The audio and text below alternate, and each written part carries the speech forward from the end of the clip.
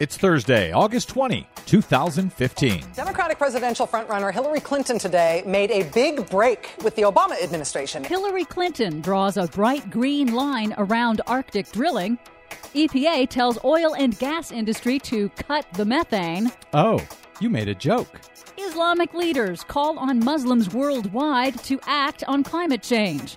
Plus, water contamination in America's rivers and streams is creating intersex fish. All of that intersex and more straight ahead. From BradBlog.com, I'm Brad Friedman. And I'm Desi Doyen. Stand by for 6 minutes of independent green news, politics, analysis, and snarky comment. Did you see the explosions in China? It was so big it made the night sky look like day. And I tell you, in China, between the explosions making the night look like day and the pollution making the day look like night, it's a wonder these people get to sleep at all. I know the feeling. This is your Green News Report.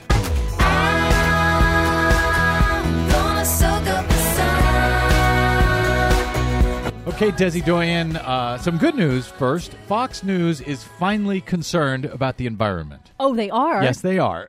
Well, it took an EPA contractor screwing up, as we've talked about, spilling this toxic yellow goo into the river up in Colorado as they were trying to clean up a gold mine. But now, all of a sudden, since the EPA is responsible, now all of a sudden Fox News cares about the environment. And now this heavy metal is destroying hundreds of millions, probably billions of dollars worth of property. There's lead and arsenic and all sorts of bad stuff going down the river. The land will never be returned to its pristine state. Can you believe that? Wow. Now they're worried about lead and arsenic and the land being returned to pristine. Unbelievable. I guess that's what it takes for them to give a damn at Fox News. First time for everything. What do you got for us today? 2016 Democratic presidential frontrunner Hillary Clinton drew a bright green line around Arctic drilling this week, breaking with the Obama administration's decision to permit oil giant Shell to drill for offshore oil in the fragile, pristine Arctic. In a tweet, Clinton said, quote, "The Arctic is a unique treasure. Given what we know, it's not worth the risk of drilling." She went further at a campaign event in Las Vegas. I think the very grave difficulties that Shell encountered the last time they tried to do that should be a red flag for anybody.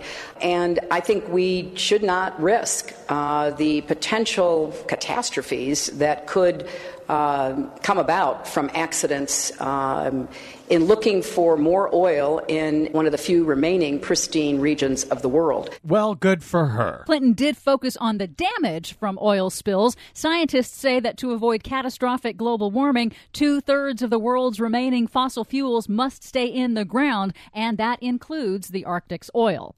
Meanwhile, the Obama administration's Environmental Protection Agency made another big move to cut greenhouse gas emissions this week. Did they spill something? They did not. Oh, never mind Fox News. You don't need to listen to this story. The EPA proposed the first ever standards to reduce methane emissions from the oil and gas sector by more than 40% off of 2012 levels within the next 10 years. Now, this is a big deal. Methane is a more potent greenhouse gas than carbon dioxide on short timescales, and the oil and gas industry is one of the nation's biggest sources of methane emissions. Now, the industry opposes these new rules, saying that they're already cutting methane emissions, and they say the proposed rules are unnecessary and too costly. And Fox News agrees. A new report from the U.S. Geological Survey has found bee-killing pesticides in the nation's waterways. More than half of the streams that were studied were contaminated with neonicotinoid pesticides, first introduced 10 years ago, and they have been implicated in the decline of bees across the U.S. Is Fox News carrying the story about our rivers and streams being poisoned? No. Imagine that. Another study found intersex fish in North Carolina. Researchers from North Carolina State University found male black bass and some species of sunfish in North Carolina rivers had eggs in their testes. The researchers say the likely sources are feedlots, industrial pollutants, and pesticides that act like estrogens, and they're all legally dumped in North Carolina waterways.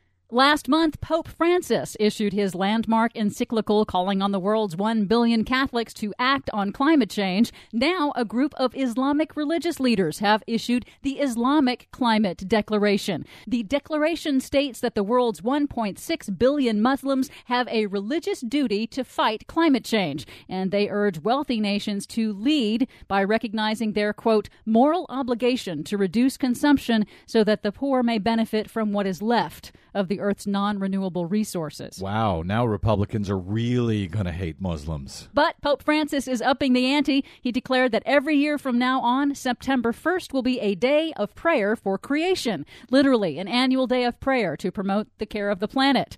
Pope Francis is going to be the first pope to address a joint session of Congress next month, and he'll call on Republicans to act on climate change. Keep calling, Pope. Nobody's home. For much more on those stories and the ones we couldn't get to today, check out our website at greennews.bradblog.com. Find us and follow us on the Facebooks and the Twitters at Green News Report. From bradblog.com, I'm Brad Friedman. And I'm Desi Doyen. And this has been your Green News Report.